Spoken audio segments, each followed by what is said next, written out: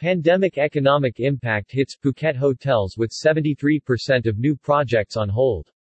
Thailand's battered hotel sector is showing increased signs of fatigue as the global pandemic enters its third year.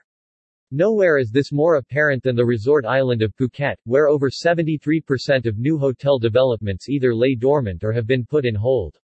According to data in the newly released Phuket Hotel Market Update 2022, the once robust island hotel pipeline has owners now suffering from fear factor as they continue to reel in the wake of a volatile marketplace and unclear future outlook. Negative sentiment and stressed liquidity have impacted development, which has seen an incoming supply of 33 hotels with 8,616 rooms facing an unknown future. Drilling down on the pipeline data, 55% of the hotel projects are mixed-use, or hotel residences with rental-based investment schemes that target individual investment buyers.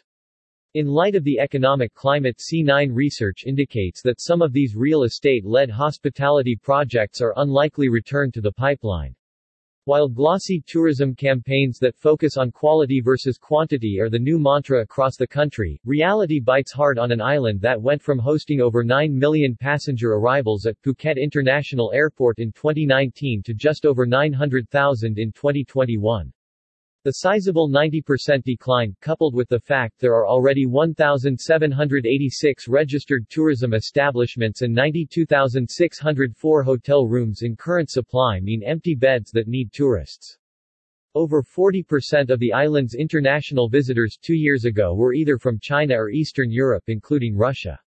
The elephant in the room for the moment is China. The conundrum is that while the analysts fully expect Phuket's stabilized numbers to return given its favorable geographic location, tourism-oriented infrastructure and demonstrated airlift capacity, but macro-political and economic issues are clouding the short-term horizon. Phuket led all of Southeast Asia in a remarkable effort of widespread vaccinations and the pioneering Sandbox re-entry program. But a look at the current situation, which has seen a return to seasonal trading and departure of winter snowbird travelers dissipate, now has the island looking for replacement markets. As other regional neighbors such as Vietnam, Indonesia and the Philippines roll out quarantine-free travel, Thailand remains in an uncompetitive situation given its beleaguered test-and-go process. Hoteliers in Phuket have been quick to address damage control from Russia's aggression in Ukraine, but most of the Russian market falls away in March historically. Three notable source markets that are ramping up airlift to Phuket are Australia, India and the Middle East, and these remain bright spots, though none have demonstrated traffic to match the mass Chinese market. While Phuket's tourism-leveraged economy has survived the first 2 years of the pandemic largely intact, the remainder of 2022 and beyond is already seeing a rapid escalation of hotels coming up for sale. Most of these are not at highly distressed levels, but what it indicates is that legacy investment sentiment in hospitality assets is experiencing a changing of the guard. The number of Thai hotel owners and also foreign investors that are retreating from the sector is expected to grow. Experts' opinion of the slowdown in the pipeline and high activity in the transaction market is this is not an entirely bad thing and will likely reframe supply and demand over the medium term in a return to a more solid, rational and less speculative marketplace. Another change in attitude for island hotel owners has been a wave of conversions of independent properties to brands, given that many of the highest performing properties during the Phuket Sandbox reopening and growth in domestic travelers was to branded hotels. While another outcome has also seen a number of internationally managed properties converted from management to franchises.